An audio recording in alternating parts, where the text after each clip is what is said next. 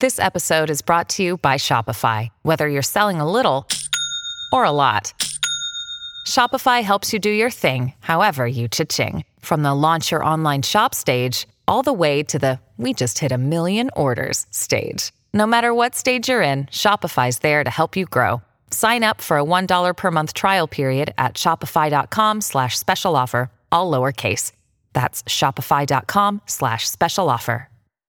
You know, I regret having to say this, but we all know that President Trump, in the course of his service, has disrespected science and scientists, has told an awful lot of untruths, and his own record back during the Ebola virus outbreak, which happened when President Obama was president and Joe Biden was vice president. President Trump stood on the sidelines and helped with the fear-mongering and the spread of disinformation. Most Democrats are looking for a candidate other than Bernie Sanders. I've got the most delegates other than Bernie Sanders, the most votes other than Bernie Sanders, and I'm the only one to beat him anywhere on the map this year. Cuba is an authoritarian country. I have decried and condemned authoritarianism, whether it's on the left or the right, all over the world. Hello and welcome to Trumpcast. I'm Virginia Heffernan. So I didn't sleep much last night because I was thinking about something Preet Bharara said to a friend of mine, reportedly said, that it's time to turn to the arts. I mean, you know things are dire when one of the great judicial minds of our time and Trump opponents has said we're to the last resort and the last measure of hope lies in the arts, not the dark arts of campaigning, artful manipulation of congressional power, or the art of high-functioning legal minds. The arts, the real arts, like painting and music and dance and poetry. Heaven help us. But I tend to agree, and I still recommend Dave Eggers' novel, The Captain and the Glory, as a way to capture some of the sensory emotional experiences of the last years. I'm also looking forward, who isn't, to Jordan Peele's Candyman. Have you seen that trailer? The other thing that kept me up last night was a clip from Joe Biden's town hall. Now, this is the moment that Biden spoke to a pastor whose wife was killed in the 2015 Charleston church shooting. And what he said to the man was, I kind of know what it's like to lose family, and my heart goes out to you. What struck me most while Biden spoke with tears in his eyes, and admittedly I had tears in mine, was how even as he spoke of his son Beau's death and Beau's dying plea to him not to go hard and shut down, but to stay engaged even after he died, I noticed how extremely deferential Biden was to the Reverend's own experience of losing his wife, and he didn't fold it into his own. He also talked about how he returned to Mother Emanuel African Methodist Episcopal Church that Sunday after the shooting in 2015. And he said, because I had just lost my son and I wanted some hope. And this wasn't exactly just reaching out to the Black community or finding the right words to say that will attract more Black voters. I mean, he even made another reference, Biden did, to another Black pastor, and he started to describe him as my good friend. And then he corrected himself to say my good acquaintance. And there was just something so precise in that and like non-proprietary. He wasn't trying to own this guy or claim this guy or claim his moral authority as a Black pastor. His self-correction and self-awareness around that just really struck me. And at the same time, Biden didn't want to own all of grief and claim this unearned friendship or connection to a community. He wanted to be invited before he was let in. But he did want to say that he has suffered and that this isn't a demographic question as much as a human question, that his suffering, his heartbreak, his manifest heartbreak as someone who has lost a wife, a daughter, and a son was the thing that might recommend him as someone the voters could connect with. Now, has Biden always been perfect? Does it make up for Anita Hill that he picketed twice in 1961 and 62 for civil rights? He participated in his racist, tough on crime malarkey, as he might call it. And he's made so many missteps in his 8 decades on Earth. And this makes up for none of it.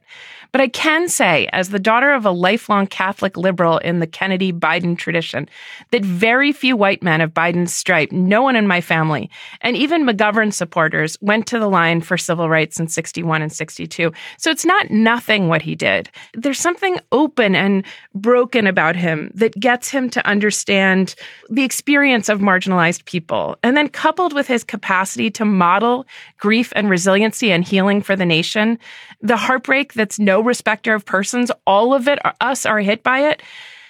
And even far too many of us have lost children under Trump to family separations or gun violence or synagogues that are mowed down or Heather Heyer in Charlottesville or police murders or even right-wing cult thinking. And losing a child is losing a child, and losing hope is losing hope. I don't know who should be the president or who can win. I really, really don't. But I've finally developed an appreciation for Biden as in his heartbroken, blown open old manness. This is not an endorsement, but Biden is the person I might want to be present with me in my grief over what this nation has become. My guest today is Natasha Bertrand, the national security correspondent at Politico. Natasha's here to remind us that Trump is nowhere near done inflicting damage on this country yet. She'll bring us up to date on what he has done to crush dissent and smother truth that our elected officials and the American people direly need. I'll be back with Natasha in just a minute, but first, the tweets.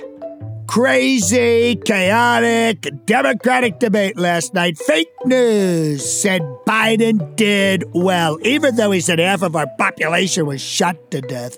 Would be over for most. Mini Mike was weak and unsteady, but helped greatly by his many commercials, which are not supposed to be allowed during a debate. Pocahontas was mean and undisciplined, mostly aiming at Crazy Bernie and Mini Mike. They didn't know how to handle her, but I know she's a chucker. Steyer was a disaster, who, along with many, are setting records for dollars per vote. Just give me an opponent. CDC and my administration are doing a great job of handling coronavirus, including the very early closing of our borders to certain areas of the world.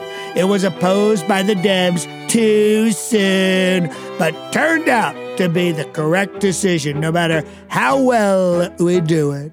However, the Democrats' talking point is that we are doing badly. If the virus disappeared tomorrow, they would say we did a really poor job, and even incompetent job. Not fair, but it is what it is. So far, by the way, we have not had one death. Let's keep it that way.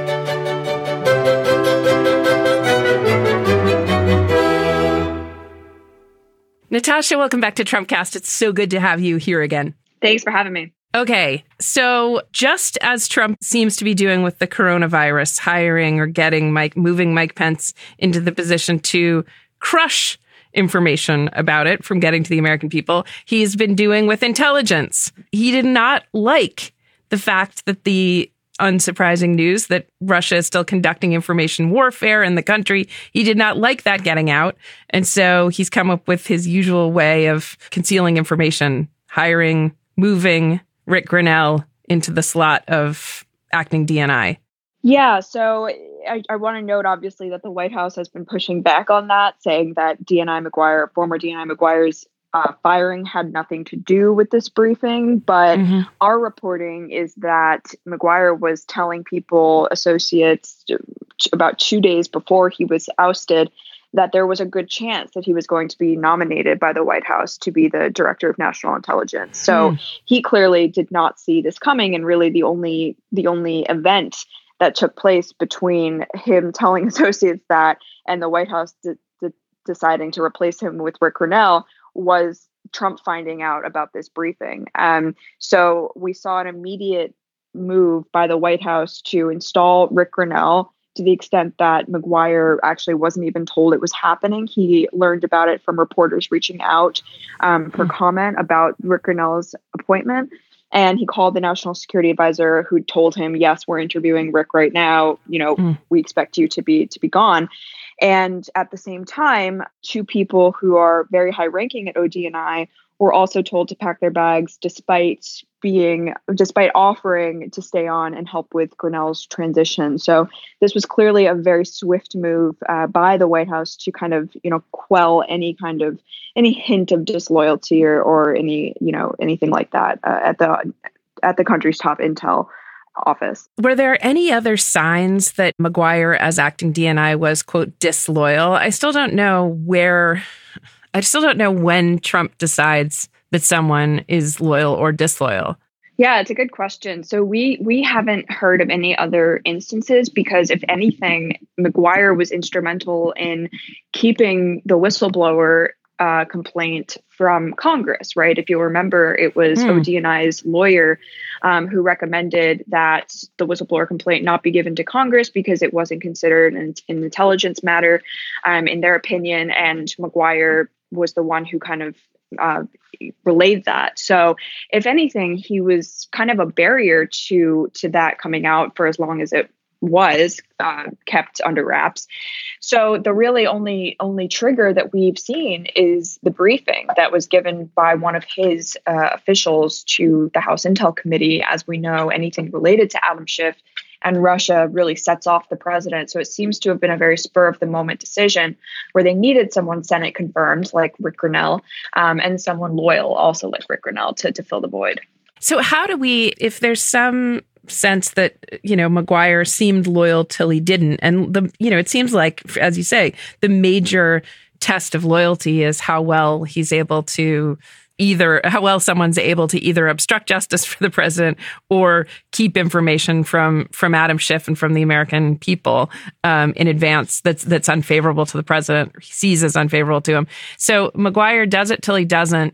But how does he know that Rick Grenell, who's been ambassador to Germany, is a loyalist? So Rick Grenell has been an outspoken supporter of the president since, I would say, late 2016, because actually in the beginning of 2016, he was a vocal John Kasich supporter, and he railed against Donald Trump in since deleted tweets. So he definitely jumped on the bandwagon a little later than some of the, most ferocious defenders of the president that now are in the White House. But he has made no secret of his alignment with the president's agenda. He speaks out regularly on Twitter, which, of course, is Trump's favorite platform. So he is definitely seen as someone who can carry the president's water in that way. And he was the ambassador to Germany and was delivering very Trumpian policies and statements and things like that in Berlin, to the extent where he was actually very much not well liked by diplomats there. So he has proven himself to the president as someone that can at least temporarily hold down the fort there. And it remains to be seen, of course, who Trump is going to nominate. But it doesn't seem like they're in any particular hurry to do that. Right now, he's there till March, but it may go on. Is that right? It's just till next month? It may, yeah, because depending on who they nominate, obviously it could be a very long, drawn out confirmation process. So one way to kind of, if you're going to be cynical about it, to drag out Grenell's tenure is to nominate someone who is unconfirmable. So we'll see how that plays out. In Germany, did they suspect, as far as your reporting goes, did the Germans, did Merkel, does NATO suspect that having someone like Grenell there was meant to keep the Germans and keep the Europeans in check? Yeah, no, I see where you're coming from, for sure. Actually, one of the interesting things, obviously, is the fact that Grenell is still ambassador to Germany while serving as acting DNI, and Germany is obviously very sensitive about U.S. surveillance because of what happened with in 2013, of course, with Barack Obama and Angela Merkel and her phone being tapped by the U.S. So there, in speaking with diplomats over there and former officials there, they actually said, yeah, this irks them because now you have the director of the entire intel community who's also serving as the ambassador. And it just kind of, raises old lingering resentments among the Germans. So it's definitely put them in an odd spot, but Rick Grenell's foreign policy chops in terms of NATO, in terms of the EU, are actually fairly conventional and in line with Republican orthodoxy. So he's actually diverged from Trump several times on that issue. So it's less that and more the Germans just see him as kind of a troublemaker domestically. And that's why they've been wary of his appointment here. So is it possible that on the information about Russian InfoWar, that they're closing the barn door with Grenell after the horse is out, that Schiff has already been briefed, and that there are reporters who, I mean, we've been doing this a long time now, reporting on Russian attacks on democracy, on everything up to the voting machines. Do you think that there's, short of just a flat out denial that Russians are involved or they have a thumb on the scale for Trump, do you think that there's more that only Grenell will be privy to that we won't be able to find out? Yeah, it's a good question. I guess we don't know. We don't know what we don't know. Yeah, we don't know what we don't know. Exactly. Obviously, I think as we get closer to the election, the tactics are going to become more aggressive. We didn't see the hack and dump operation by the Russians, of course, until June of 2016, a couple months before. We didn't see the Podesta leak until about a month before the election. So there's still certainly more that can be done here. And I think what the intel community now is trying to do is show the Russians that they're keeping a closer eye on them than ever before and try to deter them in that way. I mean, there were reports, of course, that U.S. officials were actually sending warnings to Russian trolls saying, we know your name, we know where you live, we know what you're doing, to try to deter that kind of activity. But it is hard when you don't have the leadership from the top, of course, trying to convince, Russian President Vladimir Putin that he shouldn't do this and that there will be consequences. So while I do think that the president is tightening his grip on the intel community based on our reporting and especially the flow of intel between the agencies, I think that we're given the congressional pressure on the intel committee and intel agencies to produce this kind of information. I don't think Americans will be kept completely in the dark about it either.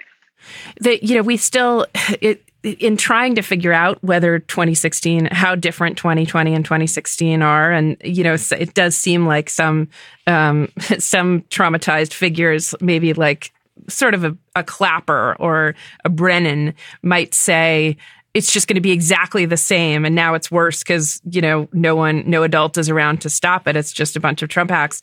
On the other hand, the American people, the media have gotten so much wiser to this kind of interference that, I don't think anyone believes, I mean, aside from a few red hats, that there was no Russian interference and that it wasn't for Trump. I do think that, and maybe I'm an optimist, but I do think the impeachment and the Mueller investigation and the imprisonments and the indictments, it did a pretty good job getting that entered into the record as a matter of fact. And the other thing is, with lies about coronavirus coming out, we'll be able to test, there'll be empirical evidence of how the spread of coronavirus. We just can't trust Trump to tell the truth about intelligence. And I'm hoping that vigilance will make this a better summer than the summer of 2016. We won't be as thrown. I don't know. What do you think? Yeah, no, I agree with all of that. I mean, in 2016, not only the public was completely unprepared, but the U.S. government was completely unprepared. Yes. I mean, did not see this coming at all. So now we have kind of all eyes on foreign interference. And look, I mean, it's not just the Russians, right? The Russians are obviously interfering for a very specific reason. But it's also other countries like Iran and China who are trying to put their finger on the scale a bit. So this is coming from all directions. And I think as the public becomes savvier, to influence operations and to, bot networks and things like that are, promoting divisive rhetoric, it's going to be easier to spot. And the media has gotten savvier as well with regard to taking documents that have been stolen and leaked by, WikiLeaks or whoever it might be, to just kind of using those and reporting on them uncritically. That's a big lesson that we learned from 2016, and hopefully it's carrying over to this year. And if we get any kind of temptation in the form of future interference in that sense, hopefully media organizations will think twice about running with it. So definitely a lot of progress has been made. Yeah. I do think while the media, Joe Ito on the board of the New York Times said in something like I think it was November or December 2016, and he's speaking for the New York Times, that the Times was no longer reporting on pawns. They were the pawns. And that has, if nothing else, I think, been an embarrassment to many of us in the media that we were still like fighting the last. I mean, years ago, the WikiLeaks dump publishing from Assange's first set of diplomatic cables seemed like daring, Pentagon Papers era journalism. And now it sort of seems like chumpery. Like everyone is like really careful not to reproduce Russian propaganda. I hope that vigilance will hold, because the only thing that will stop Trump in this election, in my view, is turnout and vigilance about cheating. Yeah, I think that's right. I definitely think that, again, the IC is on high alert about this stuff. Yeah. It doesn't help that we've seen signs that certain top leaders of the agencies and the Bureau have been reluctant to speak publicly about national security threats. And I'm talking, of course, about the cancellation of the public worldwide threats hearing, which, of course, is because of the backlash that these intel leaders got last year from Trump when they gave assessments that differed from Trump's own assessments of, things like Russia, China, North Korea. And that is obviously a very worrisome trend. The other, of course, that intel folks point me to is, Gina Haspel, the CIA director, who has been, treated in the media as someone who is, a bulwark against Trump interference in CIA, and someone who is a huge loyalist and won't let anything happen to the agency and will speak truth to power. That is apparently overstated, according to my conversations with, several officials who know her, who have worked with her, and further kind of worried people who saw her at the State of the Union kind of standing and clapping for Trump's remarks about domestic issues, which, of course, is a big no-no, even if you are a cabinet official, for an intel officer like that. So a lot of worries in the IC about how much they're going to be pushing back against the president on certain things, how much they're going to, want to kind of stay under the radar to avoid his wrath. That's of course not what we need, according to national security officials. What we need is them speaking truth to power and making sure that the president has the most accurate and solid information that he can have leading up to 2020, because any gap in that knowledge is obviously going to be a big threat to the election, democracy, national security in general. This word about Haspel is just very unnerving and reminds me that, many of us made the same mistake with Bill Barr, who's now investigating the CIA's conclusions about Russia's interference and its favorability to Trump, that, we just thought he'd be able to stand up to Trump. I think anytime we think that someone's coming in and is able to stand up for Trump, we're probably wrong. David Frum said early on, if you're asked to work for Trump, you're often being hired for your moral flexibility, for your, willingness to defer to Trump. And so you do the job you're hired for. I don't know. It's chilling to see the intelligence community affected the same way he's done with Barr in the judiciary and other branches at the Senate. So one last question. Yeah. I don't know how much relationship the DNI and the wider intelligence community has to things like information about coronavirus and pandemics and other kind of relationships with hostile foreign powers like China, or mostly hostile foreign powers, that also have a stake in information being tightly regulated, is another reason that Grenell might be being brought in, is not just to keep a lid on the Russian news, but to keep a lid on the news out of China around this virus. Yeah, we don't have reporting on that, but what we do know is that the White House has urged people in charge of or privy to conversations about coronavirus and dealing with the outbreak to put a lid on it, essentially, to just anything even remotely related to speaking out about coronavirus or anything like that has to go through the vice president's office. They're keeping a very, very, very tight lid on it. And obviously the president has been very angry about the coverage of it and how it's affected the markets. So it's a personal matter to him, it seems, rather than, a security issue and a health issue. And I think he made that pretty clear yesterday in his press conference as well, saying, kind of disagreeing with the CDC's conclusions with, people from the CDC standing right next to him.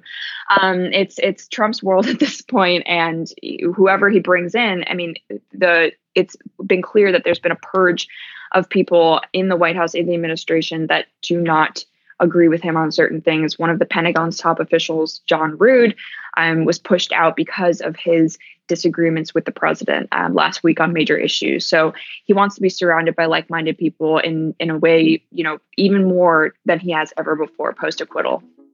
Thank you so much for being here, Natasha, even if you're, the bearer of, as usual, bad news about Trump. And we'll have you back soon. Thank you so much. That's it for today's show. What did you think? Find us on Twitter. I'm at Page88. The show is at Real Trumpcast. And are you a Slate Plus member yet? It's time to join up. Uncle Sam needs you. You get all the episodes ad-free, plus secret discounts and invitations and maybe even tricks to rig the election. I'm just kidding. You can't rig elections. That's not fair. $35 for the first year is all it takes. Slate.com/Trumpcast Plus. Our show today was produced by Melissa Kaplan and engineered by Merritt Jacob and Kevin Bendis. John D. Domenico is, as always, our voice of Donald Trump. You can find him on Twitter at JohnnyD23. I'm Virginia Heffernan. Thanks for listening to Trumpcast. Hello, this is U.S. Senator Bernie Sanders. And I realize this is not the Sanders cast, this is the Trump cast, but I thought it was important that I get on the show and talk to you about Donald Trump. He is an existential threat to this country. He literally said that the coronavirus was caught by 80,000 people, and he prefers viruses that don't get caught.